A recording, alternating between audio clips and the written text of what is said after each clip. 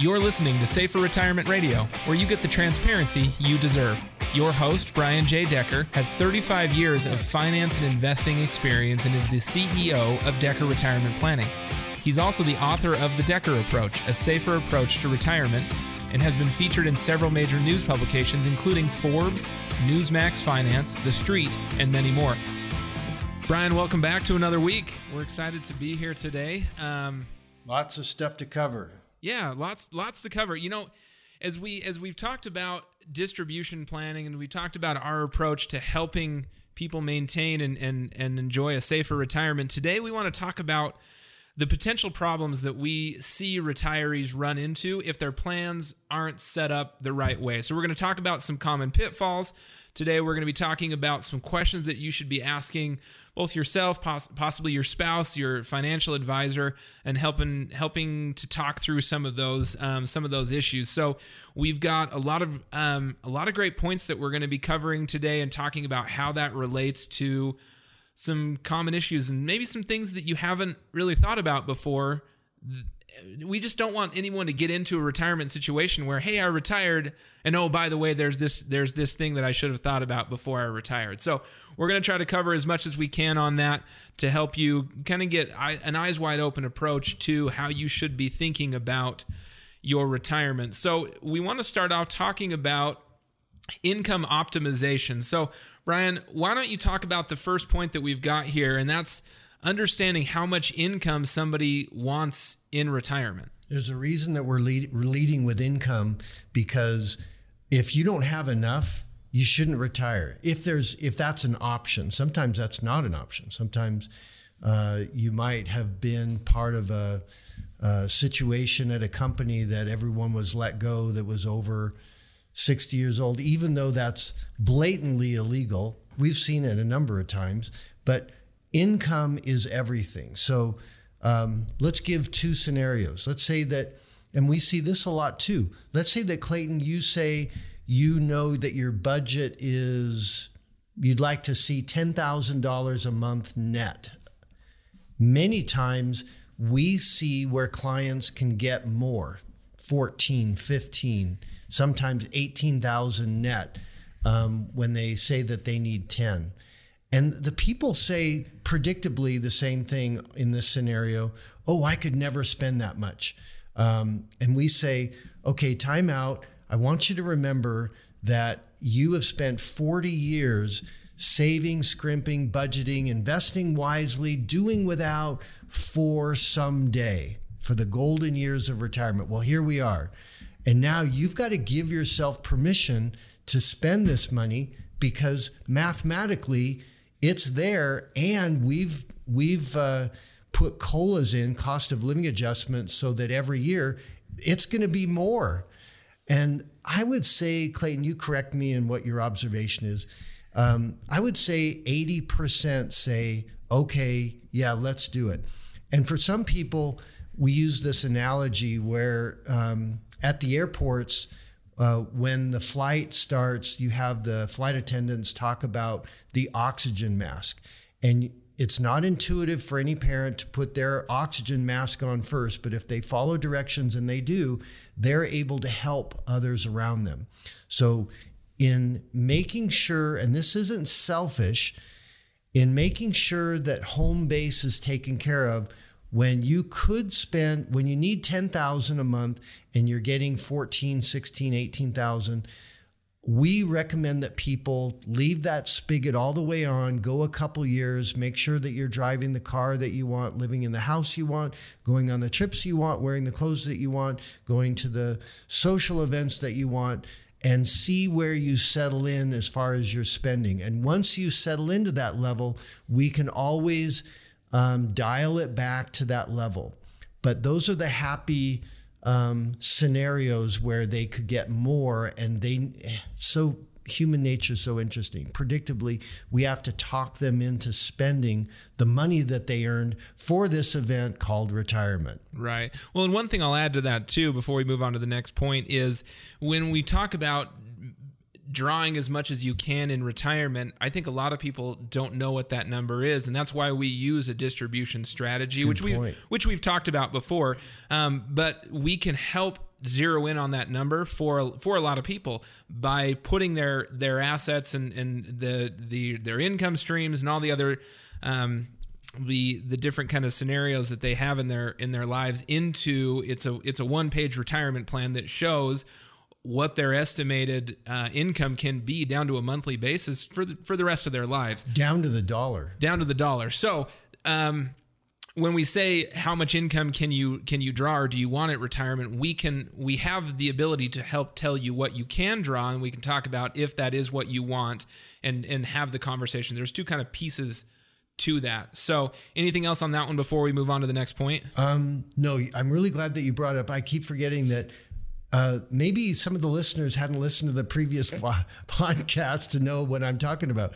I want to make a bigger point, and that is, in my opinion, you can't look at a pie chart and see how much money you can draw from that account for the rest of your life. You can't know that. And if you use a distribution tool called the 4% rule, that's been discredited. We talked about that on another podcast. But when you're drawing income from a fluctuating account, you're compromising gains when markets go up, you're accentuating losses when markets go down. It's going to be very important to have a mathematical approach and use the distribution plan, Clayton, that you brought up, and to make sure that we know how much money you can draw and take annually and per month with a cost of living adjustment to age 100. I want to just mention real quickly that when preparing for retirement, one of the greatest problems you could have is retiring too soon. And if we run the math and we find out on the income plan or the spreadsheet that they're not ready to retire yet, or they can't get the $10,000 or whatever money that they want, that's a huge blessing to find out before they retire. And then we help them know when they can retire before the income settles into the amount that they want. So we're a math-based firm. Income is everything, and we want to make sure that you retire at the right time so that that right level of income is there for the rest of your life. Right. Okay. So we talked about how much income do you want at retirement. We talked a little bit about inflation protection, how we in the plan, and you want to consider this too, because we know that Social Security, if you've talked to anybody that's drawing Social Security, there is a cost of living adjustment or a slight increase that is typically given out on a yearly basis. But if you've talked to anybody that ever has or is drawing Social Security, it's almost never what the cost of living increases actually are. I think for 2021, it was like 1.3%, but for a few years leading up to 2020, there wasn't any kind of a jump at all. And so that's something to consider when it comes to your plan, and what you're going to be getting down the road is a dollar today isn't going to go as far down the road. So you're going to need to be drawing more income down the road. And that's, again, why your plan should look at a 20 to 30 year time horizon for a lot of folks. And how is your income going to increase? Because Social Security's increases aren't going to take care of that enough. And so that's a consideration, is do you have inflation protection built into your current strategy? Right. And we would point out, Clayton, that there's 5 levels of inflation protection that we want to make sure is there. And by the way, that's really funny. The government CPI is totally relevant as long as you're not eating, going to college, or using any health care. Then you're good. As long as those things aren't happening, then you're fine. Yeah. But there's 5 layers of protection that we want you to look at your plan and make sure that it's covering these things. So number 1, does it have a COLA, cost of living adjustment? On the COLA, we flatten the COLA sometimes because you have your go-go years, slow-go years, and no-go years.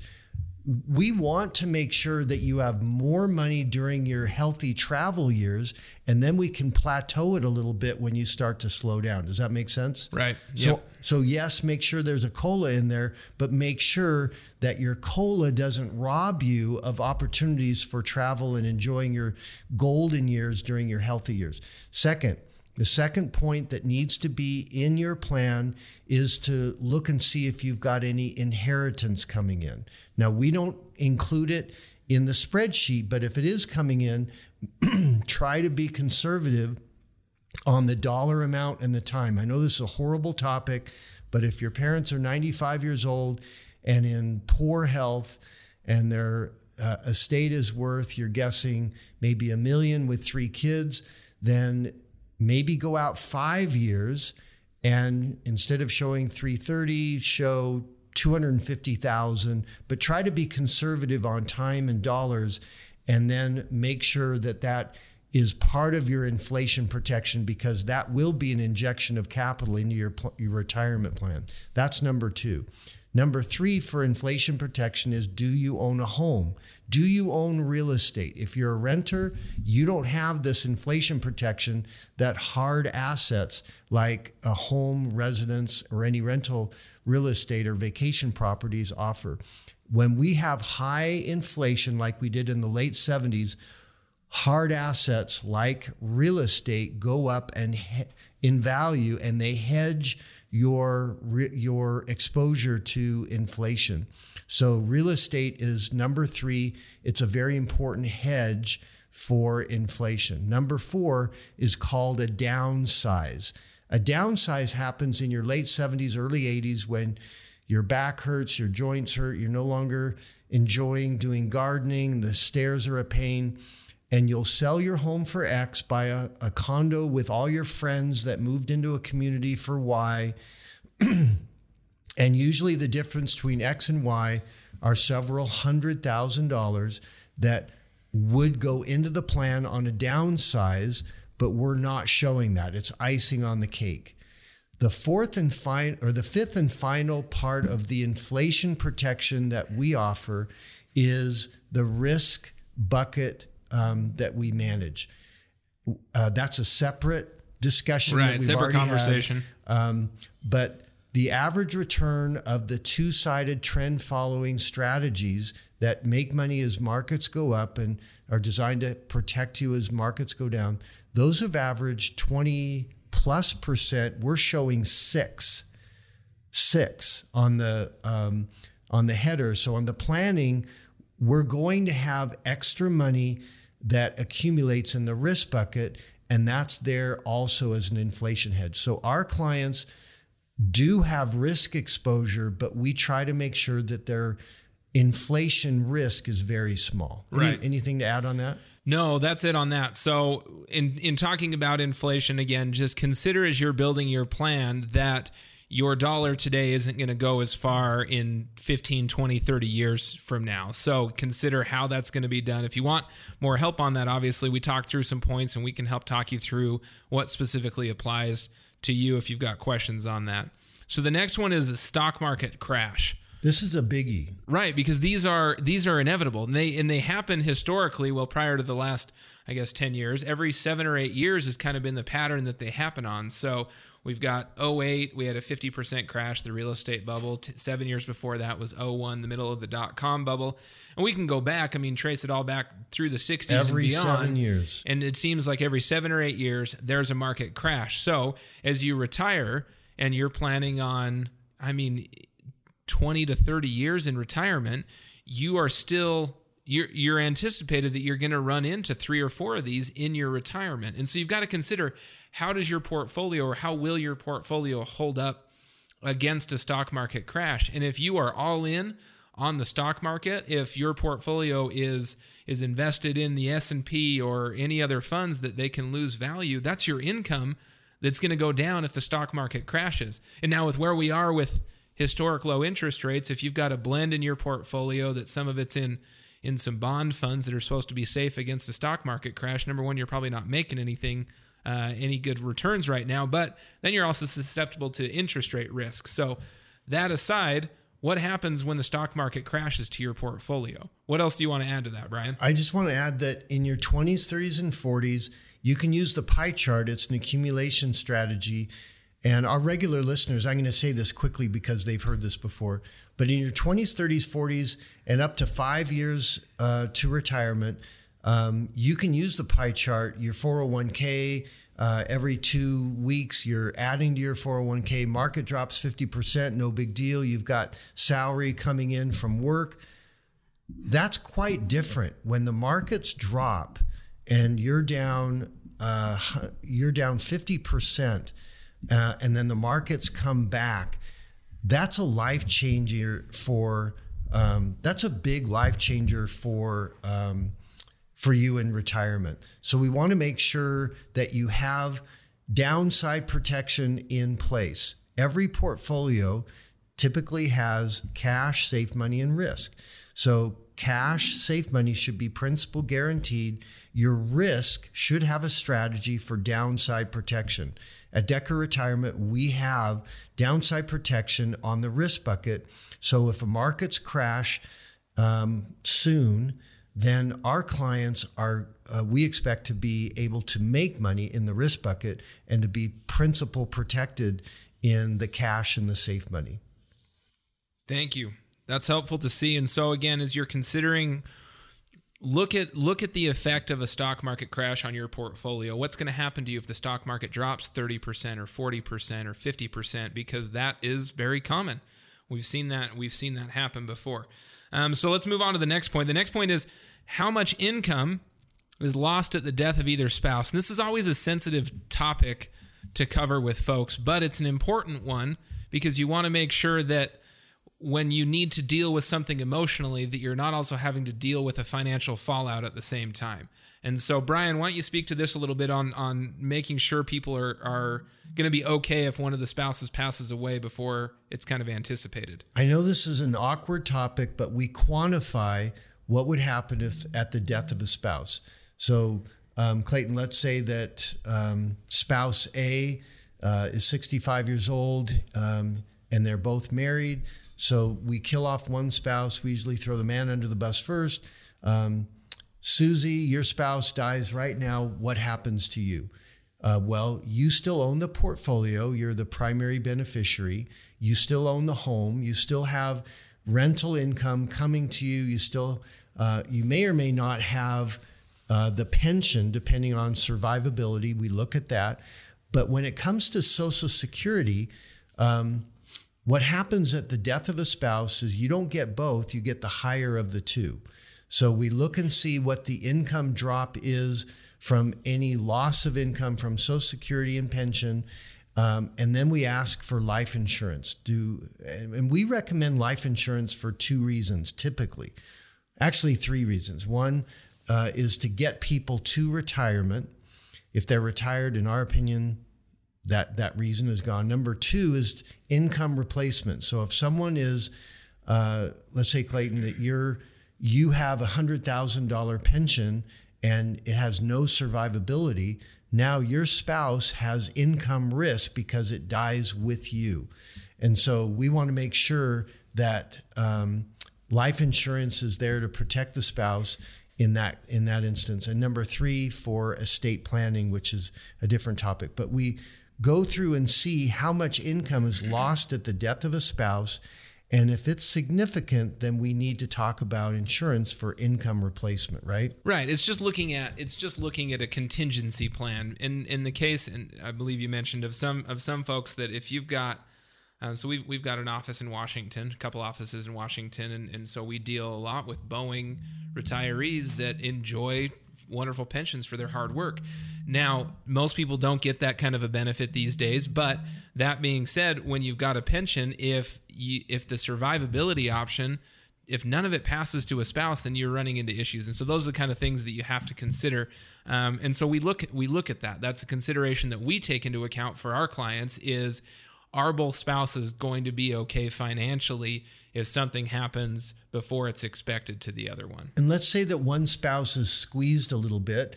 There's a lot of times that they own the home, they could do a downsize. They have 6,000 square foot home that they can sell and downsize to something smaller, and now the income is there that they were missing. Right. Anyhow, we just go through that scenario to make sure a worst case scenario has already got a strategy in place. So the next question to ask is it necessary to take risk to accomplish your goals? Okay. I'm going to be much more concise on all future points here. Number 1, if we have someone with $1.5 million in assets and they only need $10,000 a month and they're 65 years old and they've got rental income and they've got Social Security income and a pension, chances are they can get $20,000 a month in income net of tax. They only need 10. If they want to spend 20, that's great. But if they want 10 and they insist on 10, then no, they don't need to have any money at risk, because principal guaranteed options, the returns coming from those sources, they don't need to take any money from the stock market. They don't need to put any money in the stock market. Right. And when, real quick, just to define risk, when we talk about take risk, that's have money invested in the stock market, money that can lose value.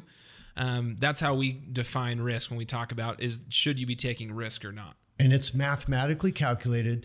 If they need to take any risk, we point that out. If they don't need to take put any money at risk, we point that out. Right. I would skip down to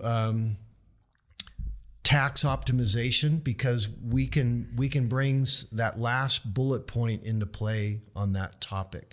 Right. And when you say skip down, so just so our listeners know, we're using a list. The reason that we talk about our clients, that we go through this with our clients, is we have a list that we talk through all these different bullet points. And so this is, again, a consideration as you're trying to decide, well, does my retirement plan address these? I mean, we go through this. This is a common conversation that we have with our clients. And if you want to talk a little bit more about it and see how these problems apply to you, or if you're going to have these problems in retirement, give us a call. Our number is 833-707-3030. We can talk through all these potential problems with you to make sure that your portfolio is set up in a way so that these things shouldn't affect you. So again, that number is 833-707-3030. Again, 833-707-3030. So we've talked about income optimization. Now let's talk about tax optimization or tax minimization. Right. Okay, so the two biggest tax optimization strategies, I'll start with number one, by far, is the Roth conversion. So the Roth conversion, a Roth IRA account is three things. It grows tax-free, it distributes income back to you tax-free, it passes to your beneficiaries tax-free. And we're being very proactive by converting IRAs to Roth. Now, some people think, wait a second, the Roth account is limited to $6,000 per year, and that's only if I qualify, if I'm making less than $135,000 a year. But no, this is a conversion, not a contribution. So a conversion allows us to look and see at your tax tables. We're very math based on this, and to say if you're making, let's say you're making $120,000 a year. You're in the 22% bracket, and you have room without changing your bracket of about $40,000 before you go into the 24% bracket. We subtract the standard deduction and we see how much room you've got before you bump to the next bracket. That's how much money we want to convert from IRA to Roth, because if, let's say, Clayton, and you've play along with this. You've heard this so many times. Clayton, if we take your $300,000 IRA and grow it to $1.2 million in 20 years, are you happy with us? Well, yeah. Okay, right answer. Now you can say back to me, wait a second, I could have paid tax on $300,000 and now I'm paying tax on $1.2 million. I don't appreciate that part of the tax side. So what we do is we take the $300,000 and over 5 to 7 years, we convert that money from IRA to Roth so that all future gains are tax-free and the income from those accounts are tax-free. And when you die, it passes to beneficiaries tax-free. We don't do it for the other accounts because they're earning less on the rate of return and you're taking the money too soon. But the Roth, the difference between paying tax on $300,000 and $1.2 million is a chunk. Right. That's going to be the biggest tax savings strategy that most people in their life are left to enjoy. Right. And with this, obviously, we know that as retirement planners, we want to make sure that you're able to work with your tax professional on these so that they sign off on all this stuff, because we want it all to work together. And so we're happy to work, whether it's a tax professional that you deal with, and in some cases for other topics, it can be an attorney. We're happy to work with whoever we need to, so that we're on your side and we're on your team, and we're making sure that your retirement is set up, and that it's not, well, I got my retirement set up, now I hope it works with my tax guy signs off on it. We'll work with it so everything syncs up as well as it can, and that you can enjoy that retirement knowing you had all those important conversations when you got it set up, so you can go play and you can go do the things that you want to do and have fun in retirement. So with this, again, is if you're looking at kind of what should you be doing, what are these applicable to you? Again, give us a call. Our number is 833-707-3030. That's 833-707-3030. Any other points that you want to touch on tax optimization before we go to the break? Yeah, real quickly, the second strategy that we save people a lot of money on tax is called placement. So retirement portfolios are split between qualified and non-qualified funds. Qualified money is any retirement accounts. When you pull money, $1,000 out of an IRA, it's taxable. When you pull $1,000 out of savings, checking, joint accounts, or trust accounts, that's non-qualified. It's not taxable. So what we do, and I wish we weren't in radio, I wish we could show this on TV. We have the front end of the plan where you're drawing from first be non-qualified. So in the first 5 years, Clayton, our clients are pulling money out of their portfolio and they're not paying tax on that. They're paying tax on the gains, but not on the principal. And that gives us 5 years to pull money and convert it from IRA to Roth. It gives us a window. So those two work together. Placement of qualified and non-qualified funds and the IRA to Roth conversion allows us to save our clients easily 6 figures plus in the portfolio strategies that we use. Right. And so we're going to take a break here in just a minute. And when we come back, we are going to be finishing our conversation on other tax optimization strategies to consider. We're going to be talking about RMDs. Are there legacy holdings that you should be considering? And how does that pass on to beneficiaries? We're going to be talking about Dynasty Trust, how to protect your assets, how to minimize your risk. Do you have enough liquidity?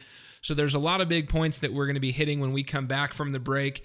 If you want to learn more about any of this, please give us a call. Our number is 833-707-3030.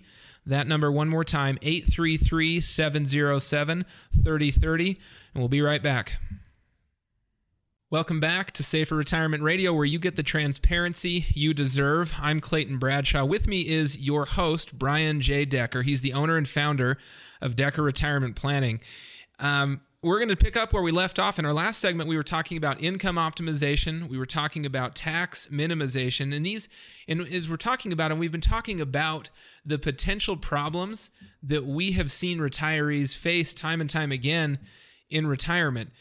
And that's why we go through these problems with our clients, so we can help them avoid these problems as much as possible. And so we've been talking about how they can optimize their income while protecting themselves as much as possible against things like inflation or a stock market crash, or the unexpected passing of a spouse and losing out on income from that.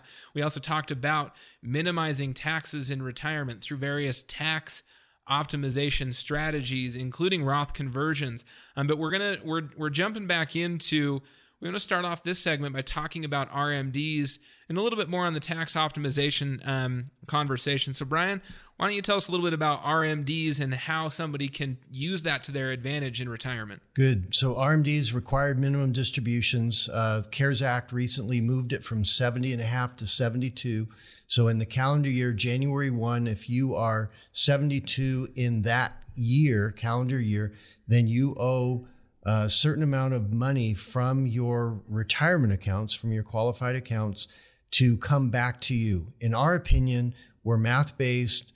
There's a right and wrong way to pull required minimum distributions from your account. The right way, of course, Clayton, is what we do. Of course, right. The right way is what we do.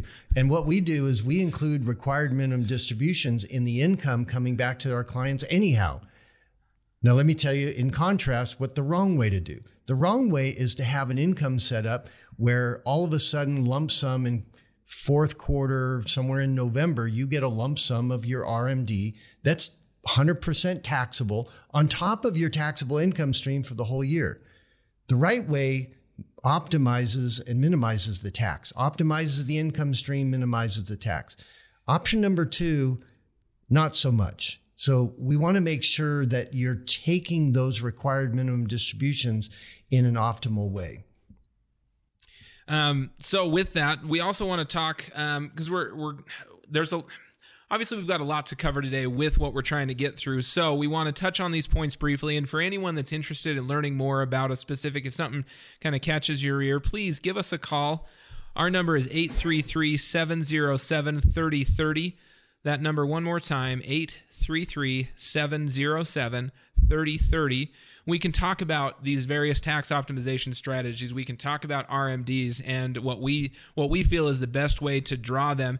And a lot of this stuff, it comes from kind of a common sense approach that we've found, especially you, Brian. You've been in the industry for over 35 years, and as you've worked with people and helped people retire and retire successfully, you've seen that there is there's good, better, best, right? And we always try to make sure that our clients are getting the best way to deal with certain things. So we want to talk a little bit now about legacy holdings. So Brian, what are legacy holdings and how can someone use this to their advantage with tax? And I guess let's start with what are they? What is the problem that people run into? And then how can you benefit from them? Okay, legacy holdings is where these assets are not part of the income that you need for the rest of your life. They're separate. They're extra, and they are usually invested differently. There are tax strategies to pass assets to beneficiaries from legacy holdings that are separate from someone who doesn't. So someone who has legacy holdings, let's say that you've got $2 million and you only need $10,000 a month. You're going to have enough assets to generate far more than 10,000. So if you insist on not spending 20, but you want 10, then you have a legacy column of assets that could and should be invested differently than your portfolio that is going to be generating income for the rest of your life. They're separate. So that's the definition of legacy holdings. Anything you want to add to that before we jump into the Dynasty Trust? No, I think that's the only thing. It's just a matter of making sure that as these assets go to transfer on to your beneficiaries, and they're there if you want to take advantage of them while you're still alive, but with the expectation that they'll be passed on, there's efficient ways and inefficient ways to pass those on to beneficiaries. And so depending on the type of money it is, where it is, how it's invested, we can help optimize that as much as possible to make sure that those accounts transfer properly. Actually, we should touch on one thing that you just said. In legacy money, most people have children that they pass assets to. Some don't. Some don't have any children. And they'll list as beneficiaries 501c3 organizations, charitable organizations, where they qualify for a tax deduction for that asset transfer. Most people are dead when they pass the assets. And so guess what happens to that tax credit? It dies with them. That's an inefficiency that we want to make sure that you know about as listeners here. And you can fix that. If you've got a legacy column, it can and should be invested in a ways that you can use donor advised funds or stated beneficiaries of 501c3 where you can get the tax credit while you're still alive and have use and access to those funds so that when you pass, the remaining funds pass to the charitable organization, but you, while you were alive, enjoyed the credit. Right. Thank you. So let's touch on the Dynasty Trust now before we move on to asset protection. So, Brian, what is a Dynasty Trust and how can someone benefit from this? Okay, the Dynasty Trust is where you have more than enough, in your opinion, going to your kiddos. So let's say that you had two kids, $10 million estate. instead of dividing the assets by 2 and giving each child $5 million each, you can divide your estate by 3, have each of your children get $3.3 million, and then have the trust, the dynasty trust, as beneficiary receive $3.3 million. So let's talk about what the trust is. Dynasty trust is 2 things. It's perpetual and per stirpes. When you die and the trust doesn't, the trust can receive assets in transfer, and in the trust, because it's perpetual, it can be generational in passing assets for any reason you want. Every child that is per stirpes, by the way, that's bloodline only. So if Johnny marries Susie and Susie divorces Johnny, she has 0 access, because it's per stirpes, 0 access to those assets. So it stays with your children.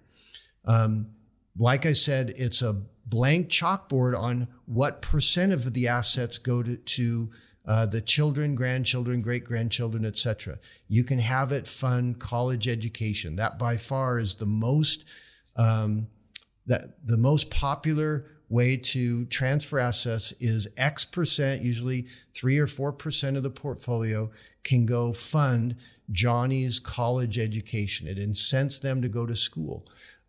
It can help for spitting out some percentage of assets upon a wedding or a graduate degree or whatever it is. You can name anything you want, and the dynasty trust will spit out a percentage of the assets perpetually for generations, and they'll always be grateful for grandma and grandpa for helping them along in their life.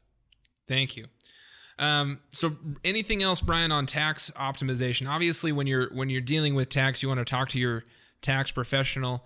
When you're dealing with estate planning, you want to make sure that your attorney signs off on everything. But we've seen, especially you, Brian, being in the industry for as long as you have, you've seen the common pitfalls. And so talking through these points, it's helpful because there's good information you can take back to your attorney or your tax professional. And we'd love to, we do this where we get them on the phone and we make sure that everyone's synced up and on the same path, and we agree on everything so that your retirement takes care of you and it allows you to do the things ultimately that you want to do. So let's move on to asset protection. We're talking about the best ways that somebody can, in our opinion, protect their assets from a few different issues that people can run into. So the first one, Brian, is the consideration of if there's money that will be left over for heirs. So this is an estate planning topic. So you've taken a lifetime to protect, to grow your assets. Now, part of the planning that we do is protecting them. So this is kind of funny, Clayton, 50-50 on this. We ask people if they want to pay estate taxes. The federal estate tax is $10 million per spouse. So that's out of reach for most clients. But the state estate tax is not. The state estate tax is low enough that it affects people.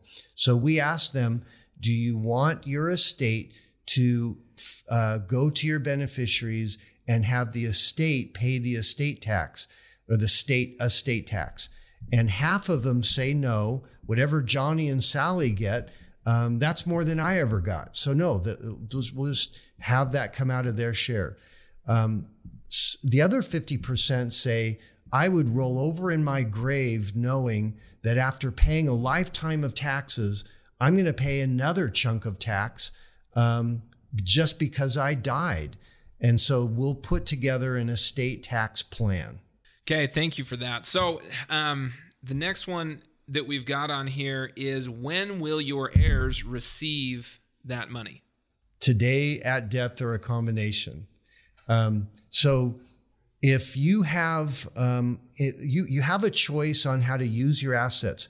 If you have a plan to have your assets used exclusively by husband and wife, and then at death, those funds are transferred to them, there's good, better, best, Clayton, like you brought up. That's good, but there's something better. Something better is seeing that you have extra, seeing that you're ahead of schedule, and using some of those funds to have family reunions so that you can create memories while you're still healthy and can enjoy all of your family. And yes, you're spending down your estate. That's part of your estate tax strategy, and you're enjoying great memories while you're still healthy and active. So family reunions is part of an estate tax strategy. But we hope that people enjoy their heirs, that they do receive the money at death, but they're able to enjoy it during the lifetime of the grantors also. Thank you. So the next one that we want to talk about, this one is kind of an interesting one. And I think for some, as I've had this conversation with folks, it's some people think, well, that's not my kids at all. Some people, as I do a little more digging, they didn't realize that it was them. And other people, they very much have that problem. This is what we call a bleeding heart. Oh, couldn't be me. Right. Couldn't be me. It's kind of funny to talk to people about this. So that I guess I'll use this is the poster child, I think, for what a bleeding heart is. A few years ago, I can't remember. I think he lived back east. There was a guy who was in his early 30s, and he lived in his parents' basement, and his parents finally had to take him to court to get him to move out of the basement, because why would you want to move out of your parents' basement? It's where you grew up. You're comfortable there. Expenses paid. The lights always turn on. There's always food in the fridge. There's always toilet paper, right? You always, there's always that kind of stuff there. But it to what detriment, right? So let's talk a little bit more about this, Brian, and kind of define it a little bit more, and how this is a problem and what couples can do or individuals can do if they have a bleeding heart in their life. Because it's not always a kid either, is the other side of it. It goes both ways. So when a child views the parents' money as their money, that's a major problem. And true story, this is now 15 years ago in Seattle. We had a couple come in. They lived right on the Lake Washington, $1 million estate. And they had drained all their investments are gone because every time Johnny and Sally needed money, they called mom and dad. They viewed their parents' money as their money. And they loved their kids so much that they never said no. And so it got to a point where now the lawn care expenses on their estate on Lake Washington, the parents couldn't afford it. We told them they had no other choice but to sell the property and downsize, and they fired us for saying that. They didn't want to see the truth. They had their head in the sand like an ostrich. But so that's one part of the bleeding heart, is to make sure that you love your kids. Well, now let's do the other side. The other side is how the parents view the children, not how the children view the parents' assets, but now we're switching it. The parents, when they talk amongst themselves and say, gosh, the 20s and 30s were rough. We were poor.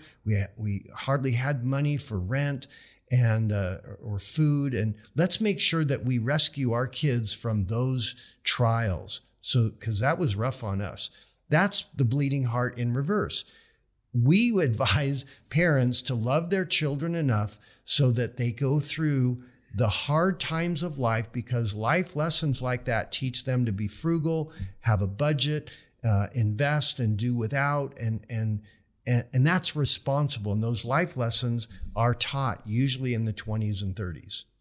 So right. When it comes to bleeding heart, we just have that conversation to make sure that we can be the bad guy, and we have been. When Johnny and Sally call, they'll say no, not yes automatically. They'll say, let me check with my advisor, my financial advisor. Let me check with Brian or Clayton and see. Yeah. And there'll be a, what? Who's Brian? And they'll come back and they'll say, Brian said no. It just makes the conversation a little easier, because I think as parents, just about any of us are going to do anything we can to help our kids and to take care of our kids. And so anyway, it's something to consider. And like I said, I've had this conversation with folks where some of them are like, nope, took care of that, trained my kids up right when they were teenagers. And it's not a matter of training them right or wrong. It's just a matter of helping them kind of move on, and you got to help them. Sometimes you have to make tough decisions. So this next one, this will probably be the last one that we'll be able to talk about, but I think it's an important one. It's a big one. Yeah, it has to do with insurance and what kinds of insurance do you need? Because I think the conversation from a lot of different advisors out there is get as much as we think we can sell you, that shouldn't be the case at all. Get what you need, don't get anything extra. So let's talk about kind of these three different points here, Brian. Okay, the first one is the umbrella policy. So on umbrella insurance, this is applicable to the cottage industry that exists in some of our markets on the West Coast, where kids will line up near a traffic intersection and they will jump in front of your car, roll around the hood, fall on the ground, and they will sue you. And it happens a lot. The other one is if you own rental properties and winter comes, my gosh, they slipped on the ice and they're in the emergency room and they will sue you also. So this is a way that to protect yourself. It's called an umbrella policy. It's for $1 million. Typically it's $300 a year, not per month. And it gives you the freedom to take that worry off the table. So that's the umbrella. Anything you want to add on that before we move on? No, I think just as you're considering it, if that's something that you need, if you need some extra coverage, shop around a little bit to make sure you are getting the best rate. Don't just talk to your neighbor because they're the insurance agent that you've known forever. Just make sure you shop around a little bit because typically you can find pretty good deals if it's somebody that you... Yeah, $300 a year. I constantly say that's the best money you'll spend in every year. Right. Okay, the second thing we kind of hit on earlier in the segment, life insurance. There's three reasons for life insurance. One is to get you to retirement, and usually that's offered through your work, and your work will pay for some of that as part of your compensation package. But anyhow, we want to make sure that the breadwinner, if there is a stay-at-home spouse, that spouse is protected if something happens to the breadwinner. If we have two working spouses, that risk is much smaller, but loss of income applies if you lose an income stream. Not debasing to call a human being an income stream. Right. Yeah. Anyhow, it just protects income replacement to retirement, stage one. Step two is in retirement, if there's a large pension that is not survivable or transferable to a surviving spouse, we want to make sure that life insurance is in place to protect the surviving spouse. Right. Point three is the estate tax. The estate tax applies to most people in most states, and we want to make sure that we have that discussion, because if you buy life insurance on last to die and that policy is in your estate, you've just exacerbated the amount of money that estate can be charged by the state for estate taxes. But it's got to be held outside of your estate. And we're not going to go down that road. It's complicated, but that would be a third reason that we would buy a life policy. Anything you want to add to life insurance? Yeah. So, I mean, we'll look at my situation, for example. So I've still got a bunch of little kids at home. And so for me, it's my wife stays home with the kids and I work. So we would want something that if something happened to her, even for me as the primary breadwinner, to offset if I did have to step away from work for a few years to take care of those kids. Those are considerations that I've got when looking at life insurance. But I've talked to couples before they have adult children that still depend on them. They have special needs and they're going to depend on them until that child passes away at some point in the future. And so those are also considerations to make sure that those income streams are replaced with some kind of a benefit. So life insurance, it's definitely, as we set up the plans and as we look at the plans, these are kind of things that we help people understand. Should they be getting life insurance? What kind do they need? And we can talk through the different needs. But for the most part, we come in, most of the people, I mean, we really don't see a lot of need there because most people have taken care of what they need. Now in retirement, that's where we can get a little bit more specific for people. So let's talk long-term care. Okay, this last one I'm going to talk quickly because it's a biggie. Long-term care, the risk, the long-term care risk is defined as the risk of one spouse bankrupting another spouse because of healthcare costs. The long-term care industry trots out a statistic that in our opinion is very deceptive. It says that 70% of Americans will be using long-term care. according to the U.S. Census, that number is 14%. And so they get away by saying if you spend even one day in hospice, that's in a long-term care institution. So that's why they inflate that number to such a scary level. So when we talk about long-term care, we want to hope for the best, that you don't use it, but we want to plan for the worst. So I'm going to go through, Clayton, what I think a lot of our listeners have actually either experienced with their parents or seen with some very close friends. Let's say, Clayton, I'm going to throw you under the bus. Let's say that you're 80 years old, you're diagnosed with dementia, and your sweet wife, Laura, the first third of this journey is all on her. Is there expenses? Not usually. Is there an emotional expense? It's off the charts. So this first third of the journey is all on your wife, Laura. She's taking care of you. The second third of this journey is more than she can handle. She needs in-home care, and she's bringing that in to the tune of $1,000, $1,500, $2,000 a month as needed. And that grows over time to where now in the third part of the journey, you're dressing up in the middle of the night for board meetings that don't exist, and you're wandering out into the street and you're endangering your life. So now you've got to go to a full-time facility. Those are expensive, $8,000 to $10,000 a month. And now the typical time spent there is a couple years. So let's say it's $8,000 a month, which it is locally here on average, times 12, times 2, that's $200,000. Do you have $200,000? Most people have it two places. One, the equity in their home, and two, in the excess that they have with us in their risk bucket. So one option is to self-insure that risk. And we are licensed to sell long-term care. I've sold one in 35 years. How many of you sold? I've never sold any. Okay. And that's because we're fiduciaries. We could, but we never have, because for most of our clients, they're best off to self-insure that risk. But if they wanted a plan, the most popular by far to handle long-term care risk is called traditional long-term care. Traditional long-term care has a deceptive component to it because they call their premiums guaranteed level premium. Are they guaranteed level? No, they're not. So what happens is you get, for $500 a month, you get access to $300,000 in benefit, and you have that $500 stays the same until your late 60s, early 70s when you get the letter. The letter informs you that you've had a 60% increase in your premium. Most people predictably cancel. That's a win for the insurance company because they've collected all those premiums. Now they keep them and they have zero risk of paying out. The second option is that people cut their benefits in half. That's another win for the insurance company because now they're collecting the same premium for half the risk. We want to make sure you know that that letter is coming, because if you expect that guaranteed level means for life, you're being misinformed.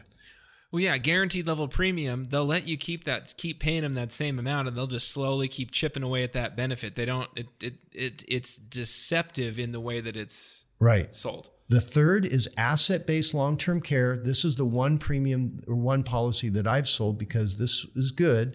The good news is that you fund an account to about $100,000, and then when you die, you get paid 2x. If you go into a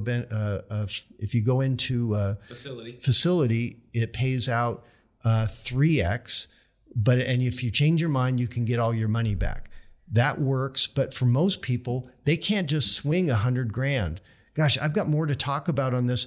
Can we cover this on the next show that we do? Yeah, we can circle back to this and finish this conversation next time. Do you want to just give us the bullet points real quick and then we can wrap up? The funniest one is the one that I didn't get a chance to cover, and that is the safe harbor policy solution, where you freak on the 70% statistic. So what you're going to do is really smart. You're going to transfer all your assets into a safe harbor policy of your sibling, Joe and Martha. And then if one of you go into a facility, well, it's Medicare. Medicaid takes care of it, taxpayers. And then when your spouse passes away, you get all that money back and you're all good. Well, the problem is The IRS knows about this, and if you're diagnosed with something within 5 years, they claw all the assets back. But the biggest problem is Joe and Martha will probably call you from Cabo and say, thanks, Clayton, for sending me these assets. We've decided to keep them, and legally they can. So for anybody that wants to learn more about any of these problems and how they can affect you in retirement and how your retirement plan, how you can avoid them the best possible, please give us a call at 833-707-3030. Again, that number is 833-707-3030. Brian, thanks for joining me today. We look forward to next week. Thanks. Investing involves risk, including the potential loss of principal. Any references to protection, safety, or lifetime income generally refer to fixed insurance products, never securities or investments. Insurance guarantees are backed by the financial strength and claims paying abilities of the issuing carrier. This radio show is intended for informational purposes only. It is not intended to be used as the sole basis for financial decisions, nor should it be construed as advice designed to meet the particular needs of an individual situation. Decker Retirement Planning is not permitted to offer, and no statement made during this show shall constitute tax or legal advice. Our firm is not affiliated with or endorsed by the U.S. government or any governmental agency. The information and opinions contained herein provided by third parties have been obtained from sources believed to be reliable, but accuracy and completeness cannot be guaranteed by Decker Retirement Planning.